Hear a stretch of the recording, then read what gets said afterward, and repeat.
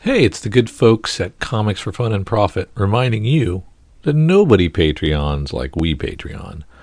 So join us at C4FAP and go over to Patreon/Comics Fun Profit and sign up at a level of your choosing.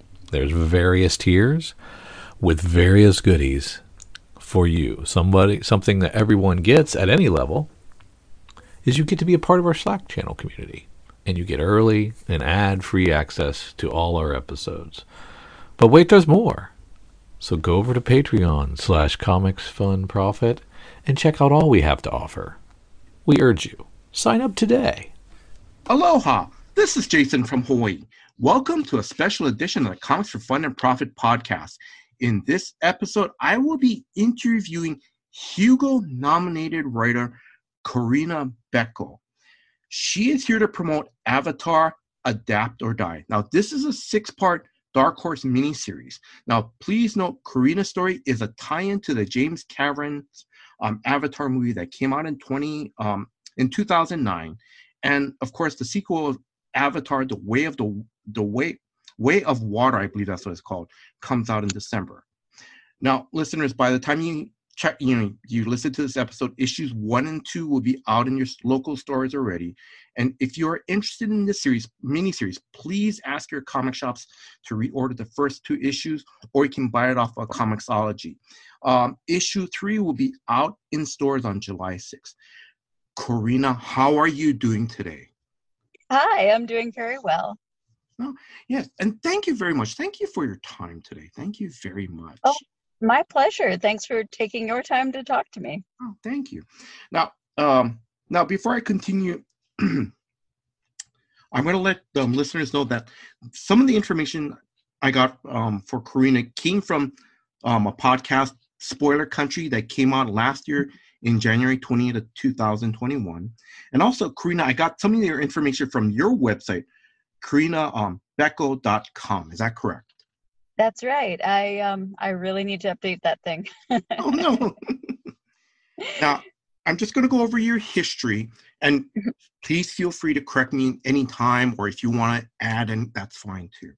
Terrific. Now, correct me if I'm wrong, your first comic book series that you wrote was Heathen Town, that came out in 2009 from Image/Shadowline Comics? That's right. It actually came out as a complete graphic novel, which I think is kind of unusual, but at the time, Shadowline especially was doing some kind of risky things. So, Okay.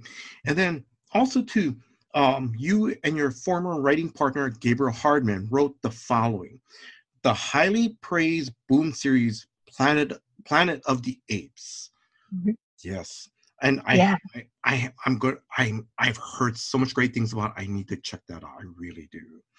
So, and also to the highly praised Invisible Republic, that was a finalist for the 2016 Hugo Award for Best Graphic Story. You also Green Lantern Earth One, the original graphic novel series that only had 2 books that came out, and then also 2 Station to Station by Dark Horse. Mhm. That looks very good. So, and then now also to you also wrote the following. Now you did the the Expanse miniseries for Boom Studios from last year. Mhm. Is that correct? Okay. And That's then right. also one. Yeah. I'm sorry. Oh, I'm sorry. Yes, that's right. Okay. And then Yeah, the boom. you also wrote Once Upon a Time, Shadow of the Queen. That was from Marvel. And then you also wrote Aliens, the Aliens Vampirella crossover. That was from Dark Horse and Dynamite Entertainment. And then last year, you also wrote Sensational Wonder Woman #8. The reason why, listeners, I'm pointing that out is because I love that story. That was a great story. Oh, thank you. That was so much fun. Mhm. What an honor to write Wonder Woman. Like, Oh what a yeah, dream. I love that story. It was really good. Oh, thank you. Yeah. And then also too, you also wrote you you have done some nonfiction books. You wrote a children's book. It's called Smithsonian Dig Dig It, Dinosaurs with Brenda Scott Royce that came out in 2019. And then you have two more upcoming children's books. Is that correct? Yeah, that's right. I wrote one called 1000 Super Space Facts for the Smithsonian, which is exactly what it sounds like. Mhm. And I'm currently working on another dinosaur book, which will be a dinosaur fact a day for a whole year. So 365 dinosaur facts. That is so cool. May I ask you, like, how did you get the opportunity to work on these science books for children? I have one foot in the science community and one foot in comics. So my friend Brenda actually writes a lot of children's books. She's a wonderful writer. And when an opportunity came up to do dinosaur book, she knew my other job, my day job, is as a fossil preparator, which with the Yes. Natural History Museum here in LA. Hmm. And so she told her editor, "Oh, I have somebody who would probably collaborate really well on this." And I cannot thank her enough for bringing that to her attention, because that was a great gig. The book comes packaged with a little skeleton that you can dig out of some clay, and it's really cute. That's so cool. And then your one of your latest books, the 1000 Super Space Facts. I'm just going to ask, do you know when that's going to come out? Yeah, it should be in the fall. Oh, I okay. believe it might be even a little earlier than that as a Costco exclusive for folks that have a Costco membership. And then after that, it should be wider. So should be around by the holidays. Oh, okay. All right. That's pretty cool. Now, I'm going to ask, did I miss anything? I know you have an incredible history of work, but did I miss anything? Or is there anything you want to point out that stands out? Gosh, I did write a book that was a companion to when the Aladdin movie, the most recent Aladdin movie, came out for Disney. And what else have I done? I worked on some Tarzan back in the day, and I don't know if you mentioned Miss Fury. That was one of my favorite books I've written. No. It's called Okay. Miss Fury, and it was called The Minor Key. And that was a very fun project. Oh, okay. All right. No, thank you very much. Now, where can listeners follow you on social media? I'm pretty active on Twitter under my name, Marina Becco.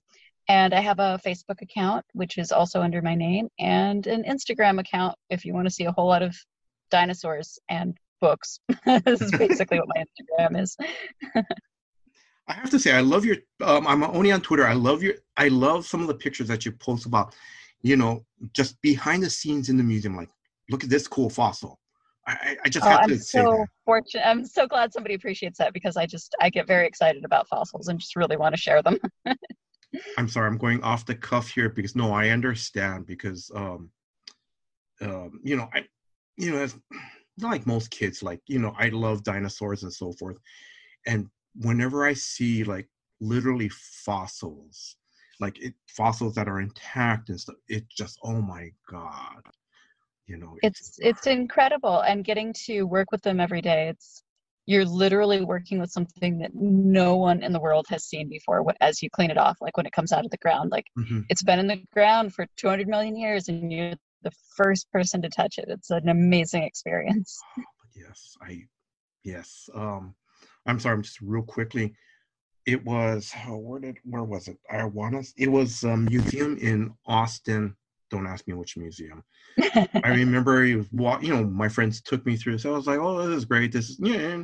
And then we go down to this basement area, and oh my God, all these fossils that were either encased in like these huge glass fixtures and stuff. And the unfortunate thing was, I remember there wasn't enough space, but it was all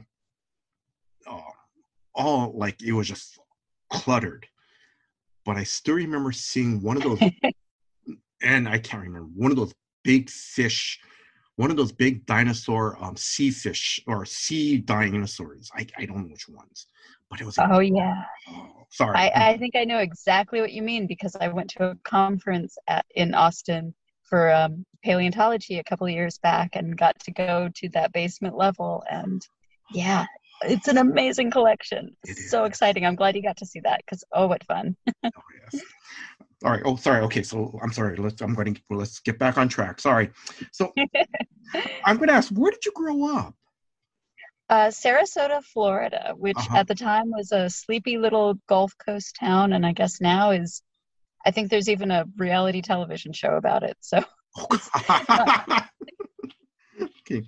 And then what was your first comic or Sunday comics that you read growing up?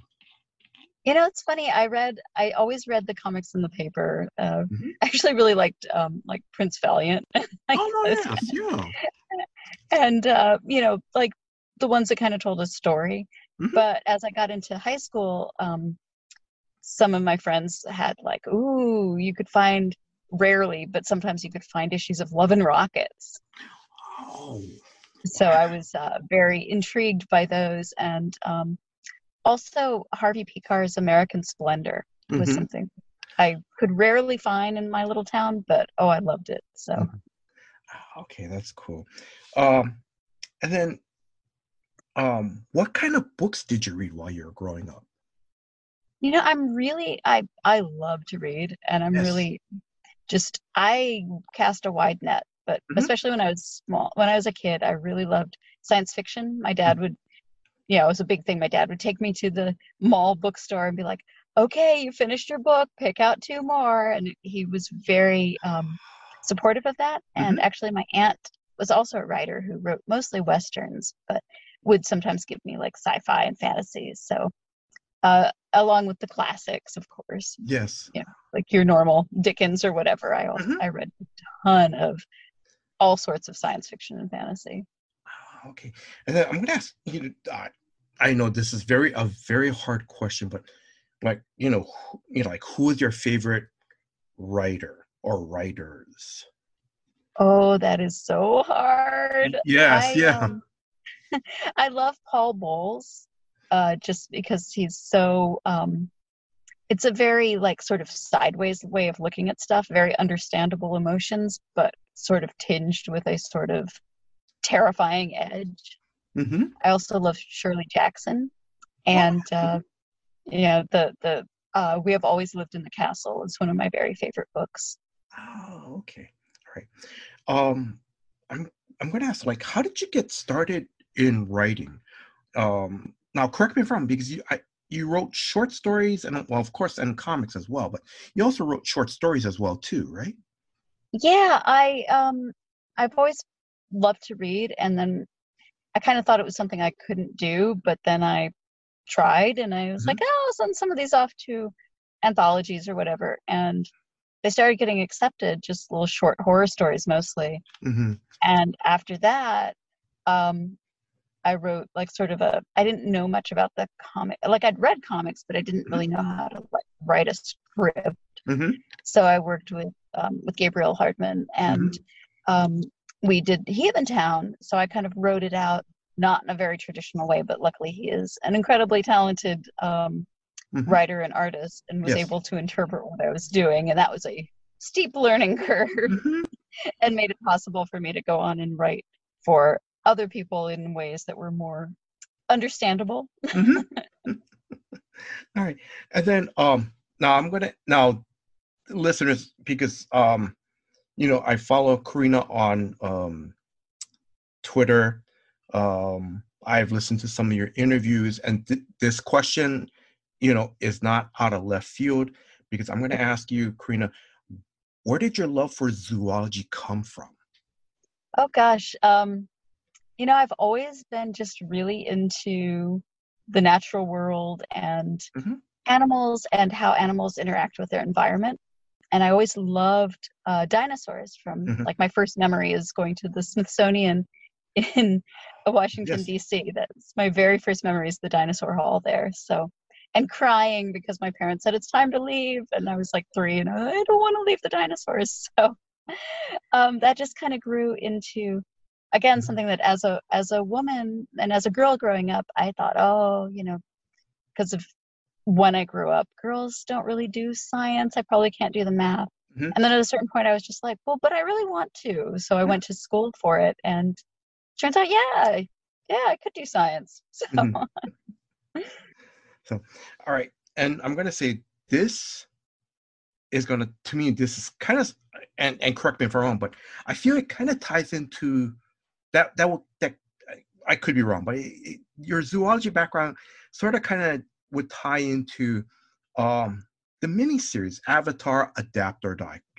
And correct me if I'm wrong. Oh no, absolutely. I think that's true. And when that project came up and they approached me about it, I was like, how perfect, because that the world, like Pandora, the world of Yes. Avatar is almost another character. Like Yes. the animals and the plants, and I mean, not even almost, it is another character. Hmm. So and I've thought a lot about sort of different forms of biology, and especially like working on Yes. Invisible Republic, we talked a lot about how different worlds would work and interact with humans. So Hmm. it was a topic I had thought deeply on in Hmm. the past. So it was Yes. really interesting to take that and apply it to somebody else's universe. Hmm. Okay. Um, I'm gonna get back to like how when they approach you. But before I do, I want to ask, what is what is your story about? Oh, Um, Adapt or Die. yes. It's it's a prequel, so before the original movie, Hmm.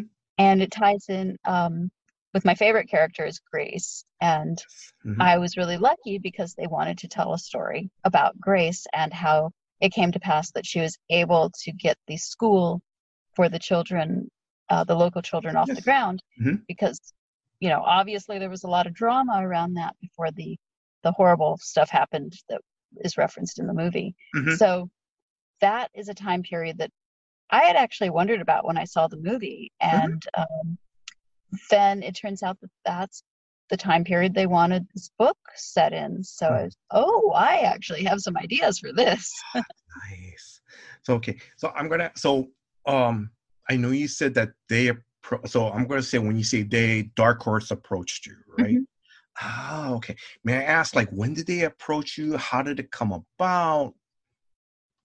It was actually a very easy, some things you have to go in and pitch for and whatever. And in this case, I think they had a pretty good idea of what kind of thing they wanted. And it Yeah. was between me and a couple of other people. But I think basically because of my background, Mhm. they knew that I would be able to understand some of what they were going for here, because it's a story very rooted in the clash of not only ideals Mhm. and cultures, but also just of almost of basic biology and what we put out into the world and what we take in. Yes. So that's I kind of had some ideas around that, and it was sort of seamless. Like they approached me about it and I was like, oh gosh, yeah, this is this is Mhm. up my alley. So Oh, okay, that's so cool. I'm gonna ask, like, you know, how much research? I mean, you already was already, like you said, when you're watching the movie, you're already thinking of, how did this come about and so forth. But when Dark Horse approached you, how much research did you have to do? Did you rewatch the movie or? oh, absolutely. Yeah, immediately. I did that Yes. because it had been a while. I had seen it in the theater, Hmm. and then I don't think I had seen it since then. Everybody remembers the very striking visuals and everything, Yes. and the characters are very, especially Grace was like, Mhm. of course I remembered her. Yes. But yeah, I immediately rewatched the movie, but the world of it is very integrated, like the games and the other comic books, and Hmm. it's very much um, in the universe. And Cameron keeps a tight grip on what is something that would belong in that world and what is something that definitely would never happen in that Hmm. world. Oh, okay. All right. And then before I want to ask this one question before I start getting a little bit more into just process and stuff. May I ask, what did you love about the Avatar movie? Because I know you talked You about. know, this Sorry. this will come as a surprise to no one, but I love the idea that there's a whole biome on this world to be discovered. Hmm. And I love that the scientists, and especially like Grace, but the other scientists too in the world of Avatar, are really curious about this. And sure, there's the prophet you know, the folks that are only about the profit and the unobtainium and all of that. But Mhm. the curiosity of the scientists involved is something I recognize from working at the museum, because people here at my work, they love what they do and they would go to the ends of the universe to study what they do. Absolutely. That's so cool. Okay. Um, s- how how closely did you work with? Now I'm going to try to pronounce this gentleman's name, Joss Izzo from I believe it's probably the Lightstorm studio of James Cameron, correct? And Yeah, absolutely. Nicole Spiegel from 20th Century Studios. How closely did you work with them? You know, it was an interesting process, because when we were getting up to speed, I was given a lot of the like Bibles and what have you for the Mm-hmm. animals, the people, and the machinery, because it's all very exacting. I Mm-hmm. mean, there are mechanisms to all of these things. They've all been figured out, and there's not a huge amount of room for invention of those types of Mm-hmm. things exactly, Mm-hmm. because so much of it already exists. Mm-hmm. But making it work in the world is really important. So I had a couple of meetings that were Zoom meetings Mm-hmm. with folks from all of these places and Lightstorm and my own editors. But after that, and after they knew that I had a handle on it, they kind of just let me go Oh. and would, um, I did a treatment, a detailed outline, and then I Mm-hmm. just started writing the scripts. And I didn't realize that Cameron would actually read the scripts.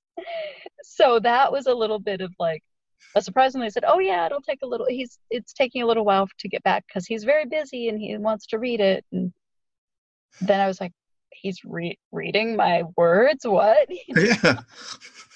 So I was a little starstruck by that, but I didn't speak with him directly, but notes would come back, that kind of thing. Not a huge amount, actually. He was very generous with what he allowed me to do with his very, his very beloved characters and world. So that was a great honor. Off the cuff question. I know you. I could just hear your excitement about hearing about James reading it. I'm off the cuff question. I know you said you didn't get too many notes, but did you get little notes with something? Oh yeah, just do a minor change, or this looks great, JC or something. I had a couple of notes that were just kind of like, oh, I don't, and they were mostly early on because I really tried to take those to heart. But like, Yes. oh, I don't think Grace would quite say this. I think she would do this. And I was like, oh, okay, spot on. Yes, Mhm. I will get right on that, because obviously he knows his characters and his world way better than I do. And it's just, I always feel whenever I'm handed a property, be it like, I did a bunch of work on Star Wars Yes. back when it was with Dark Horse, or if it's, Wonder Woman, whatever it is, I really want it to feel like the world and the characters that people expected to feel Yes. like. So that I really paid strict attention to. But I'm just and correct me if I'm wrong, but I'm just kind of it's kind of it really shows how James Cameron knows his character. It's not like, "Oh, okay, yeah, that sounds okay." He didn't kind of, but it's just no, no, he knows Right. he knows his characters inside and out, basically. Absolutely. And it's pretty impressive. I mean, that man must be very busy, and the fact that he takes the time to read the scripts for the comics is Yes, really impressive to me, because not everyone would do that. yes, yeah. That is that is so cool. I'm sorry, that's so cool. Um, let's see. I'm gonna I am going to go. Um, now I'm just asking. You know, with Lightstorm and 20th Century Studios and James Cameron looking over your script. I know you said there wasn't too much of wiggle room, but I'm just gonna ask: were you able to introduce like maybe like a new character in the story, or you know? It was a funny thing, because I kind of felt like, because it was a prequel, Mhm. I tried to go carefully through. Like, I knew there were certain things I wanted, like certain types of animals or plants or animal plants, as the case Yes. may be, because this is of course Pandora, where such petty distinctions are maybe not what they are in our own world. Hmm. But I would look, and sometimes I would go back and forth with the folks at the studio, and often we could find a character or a plant or animal or whatever that would fit what I needed, because it has been so thoroughly worked out. And Yes. that was actually really fun, because I was like, oh, maybe this particular thing has been in the background of a video game. Yes. And it didn't really have, it was interesting local color, but now it can have a little more of a story to it. So Hmm. that was actually a really fun thing for me to do. It's sort of flesh out some of the things that we had seen or just glimpsed before. Oh, that sounds so cool. No, Yeah, it really does, because yeah, it it's, was really fun. because, and I'm not being sarcastic, but as you mentioned, that already the world is already laid out for you. The characters in the, your story takes is a prequel to this already, and that's great that you can use the characters from the movies. Goes, okay, how where were they? You know, when Grace was trying to set up the school. Oh, that's so. Right. And it was an interesting challenge too, because of course there's not exactly time travel in Avatar, but there is the long time it takes to get back and forth to Pandora. Mhm. So figuring out where characters were at the time was interesting, because there were some people that I thought, oh, I'll use them. And it's like, well, you can't, because they were obviously on en route during Yeah. this period. Oh, So okay. there are a lot of moving parts when working with stories that are still actively being written in other forms. Okay. So, and this part here, I'm being serious. You know, were you allowed to give Avatar fans a taste of what the sequel might be? Such as, I know, like you said, like in a video game or in a comic book, or even in the movie, there may be something in the background you brought to this story. But what about, like, are you able to give, or did they allow you to, did the studios, and were they allowed to, did they allow you to give Avatar fans a taste of what's coming up? Like, say, for example, um, since it's going to be in Pandora's oceans, like, are we going to see like a new species of, like, of a dolphin or a whale or something? um, they actually wanted me to stay away from that stuff Uh-huh. as much as possible. So in this story, instead of going towards that area, we actually go towards a different part of Pandora that we haven't seen before. So you will see new areas, Hmm. just not the coast and the ocean. It's going to be highlands and Hmm. some areas that look very different and have some very different flora and fauna. Hmm. But um, since the world is so big, they wanted me to explore something different than what would be seen in the movie, so that people wouldn't just, oh, there it is again.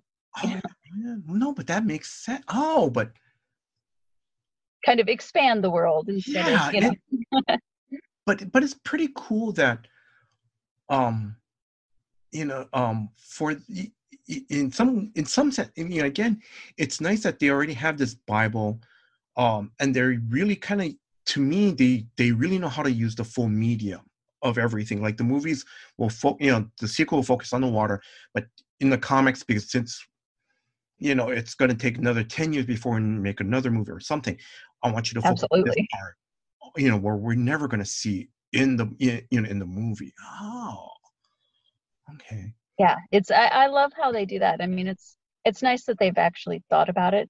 And in when I worked on The Expanse Yes. too, they were very paying attention to the details, and the people involved in the show actually were paying attention to the comics. And I really like it when a company or a person or whoever controls the property cares that much, because Yes. it kind of makes me upset when people are like, oh, it's just comics. It's like, Mhm. no, this is a medium for telling a story that's just it's a different medium. Mhm. And it's very heartening to me when the people behind the scenes take an interest in that level. Yes, it is. Yeah.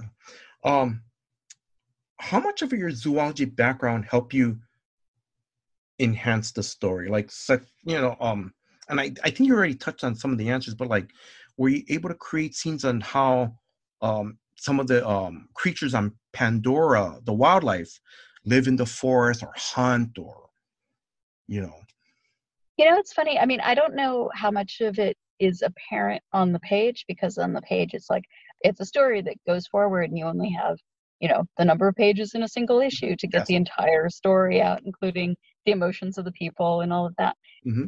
But behind the scenes, just Yes. for me personally, it helped a huge amount, because I was constantly thinking about how would the environment interact with the avatars and the humans, and what would that mean for how big the Navi were compared to the humans, and Mm-hmm. what the humans are doing to the landscape, how that would actually affect the Yes. animals and the plants and the water, and the water that was being drunk by the animals. And I think, I don't know if this is something that probably everybody kind of thinks like this, but I think about this all the time in my job, in my work, Mm-hmm. in my writing. So I think it helped a lot, actually. No, it does, because in the first issue, I love there's two panels where correct me if I'm wrong, one of the main characters, Grace, they're at the school, she's trying to teach, I think, showing the kids the school, I know they had a basketball, and and I think she pointed out to them, look, life is growing back over here. And then all of a sudden, next thing you see is the human stomping on the on a probably one on probably like an important key plant life. And I was like, wow, you know. Yeah, it's funny. It's like stuff like that. I mean, I guess it's sort of an obvious metaphor, but it's also something that I've actually seen happen in life. Like, I do field work every summer, and we work out in the desert, and plant life out in the desert is very robust in the fact that, in the way that it can grow in very harsh conditions, but it's fragile in that it takes a long time, and it's hard. It's a hard life to be a plant out in the desert. And some of the plants, you can't even really understand their plants. There's this stuff called the crust on the desert that's like their little algae kind of stuff that lives in the soil, and it creates a kind of a mat. And one of the things that we always tell each other is, don't bust the crust. You're not supposed to walk over where the crust is, because it looks like you're just walking on a more, I don't know, solid part of the sand. But what you're really doing is stomping over something that's taken decades to grow, and is keeping the soil in place and allowing the little cactuses to grow there. And it's all interconnected. But if you didn't know it, you wouldn't know it, and you just stomp it. Okay. But again, like, the thing I like is about how your thought process, how everything is how how everything is affected, how what we do, and so forth. Oh, wow. I'm sorry, I'm going to continue on. So how did you team up with your artist? Now correct me if Benny Lobo? I believe that's right. We have communicated only through social media and email.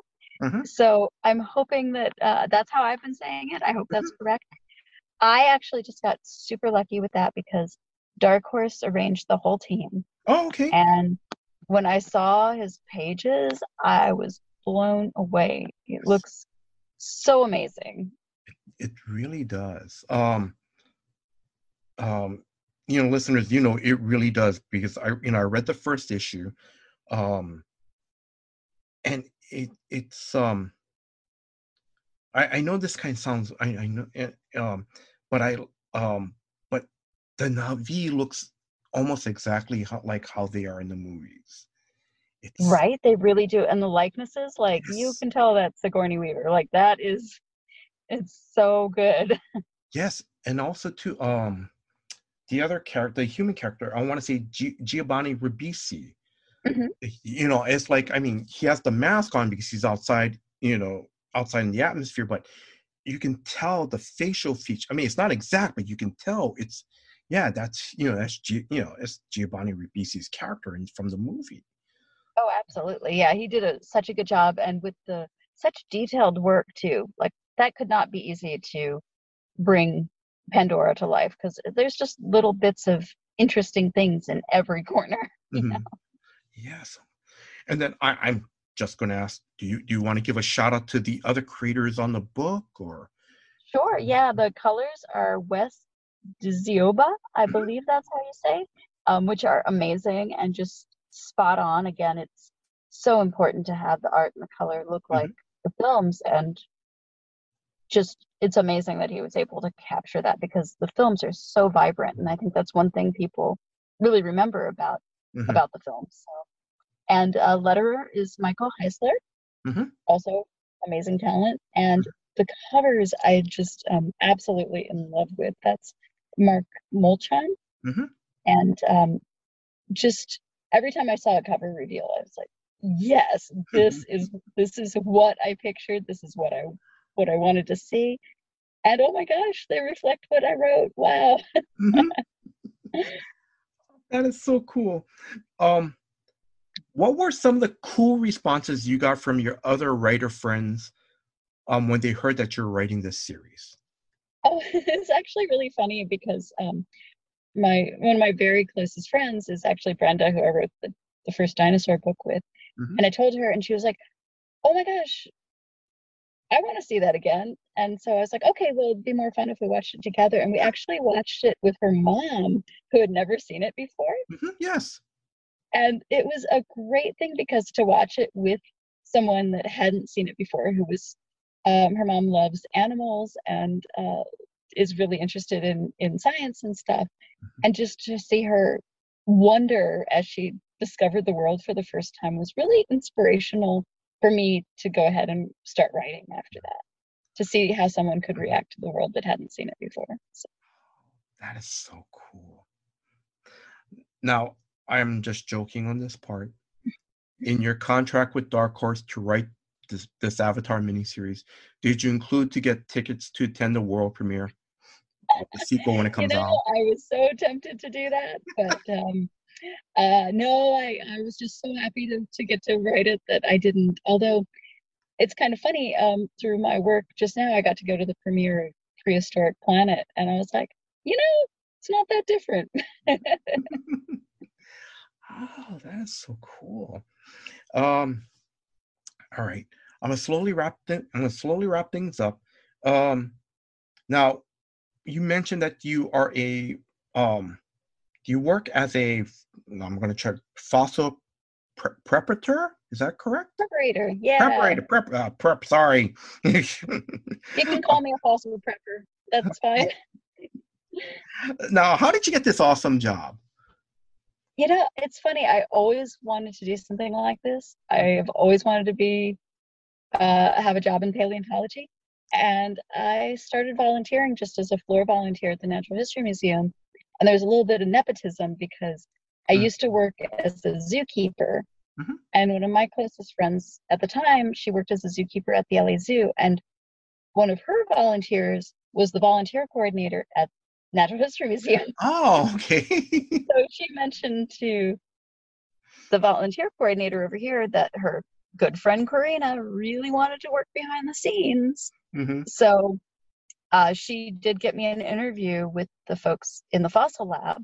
Hmm. And it's not that I was placed there because of who I knew, but I did get the interview because of who I knew, I have to Yeah. admit. So, but after I talked to them for a while, they gave me a shot as a volunteer, and I just loved it so much. Hmm. And I just hung around until they started paying me. So now I'm full time here doing that. That is so cool. Okay. Um, what is the most fun or exciting thing that you love about writing? About writing, you know, it's funny. I know it's a common thing to say that writing is hard, having written is wonderful. And I think there's some truth to that. Mhm. It's a really hard job in many ways, even though I know people are like, what, you just get to sit there and make up stories. And that's true. Mhm. But I actually love that I have a body of work that I can see on a shelf, and that I can look at that and go, yeah, I did this. It's really nice to be able to have an object that you can hold in your hands that you created. That's so cool. Thank you very much for answering And that of course, question. I should say yes, not just me, the whole team with Mhm. the comics. I'm not trying to take No, ownership. yeah. It's a collaborative process, but something that you worked on. Mhm. Um, okay. So, do you have a favorite convention moment, whether it as a fan, or as a creator?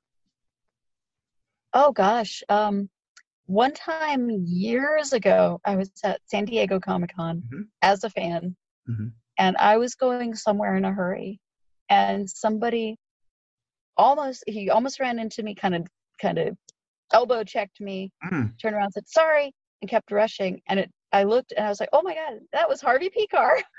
Oh.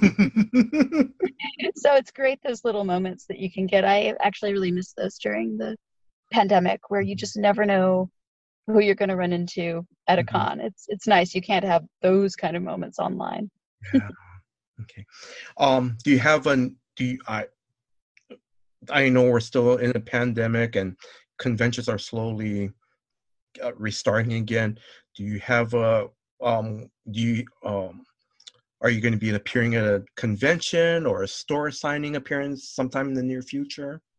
Ah, gosh, I don't have anything for certain coming up. I'm hoping to go to Emerald City. Hmm. I think I will probably have a table there if, you know, COVID willing. Yes. Um, I recently did a signing for Things for Another World at Universal City Walk, so it's not like I'm opposed to doing such things. Mhm, It's just sort of a slow restart, but I do really miss them. So if anybody listening wants to invite me to a convention, I am more than happy to go. mhm.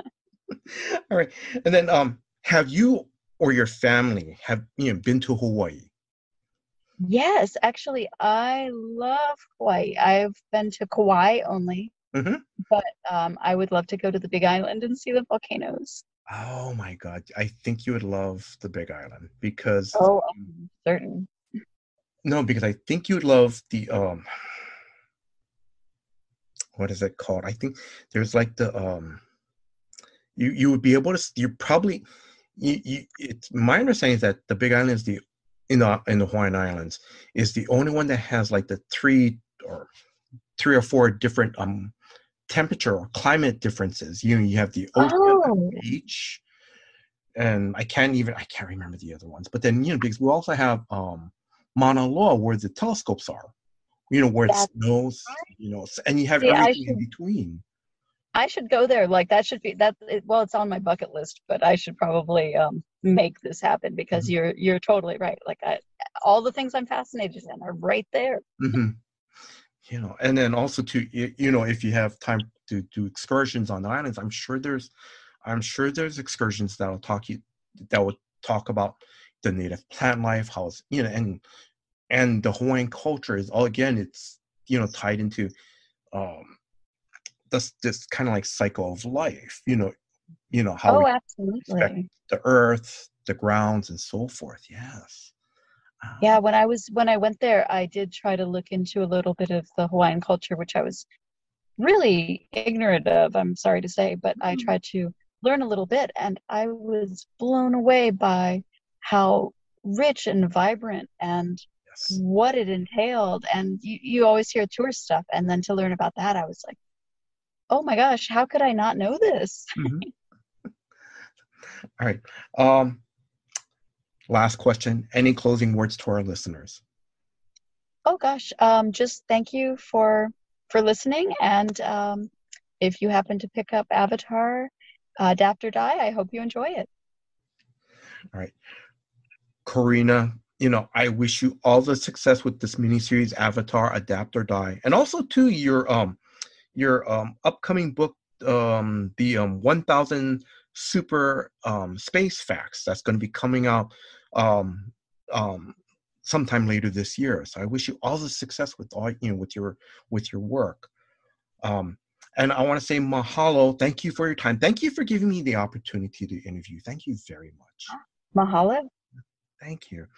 Now, if you are a new comic book reader or a lifelong comic book reader, please check out Avatar Adapt or Die.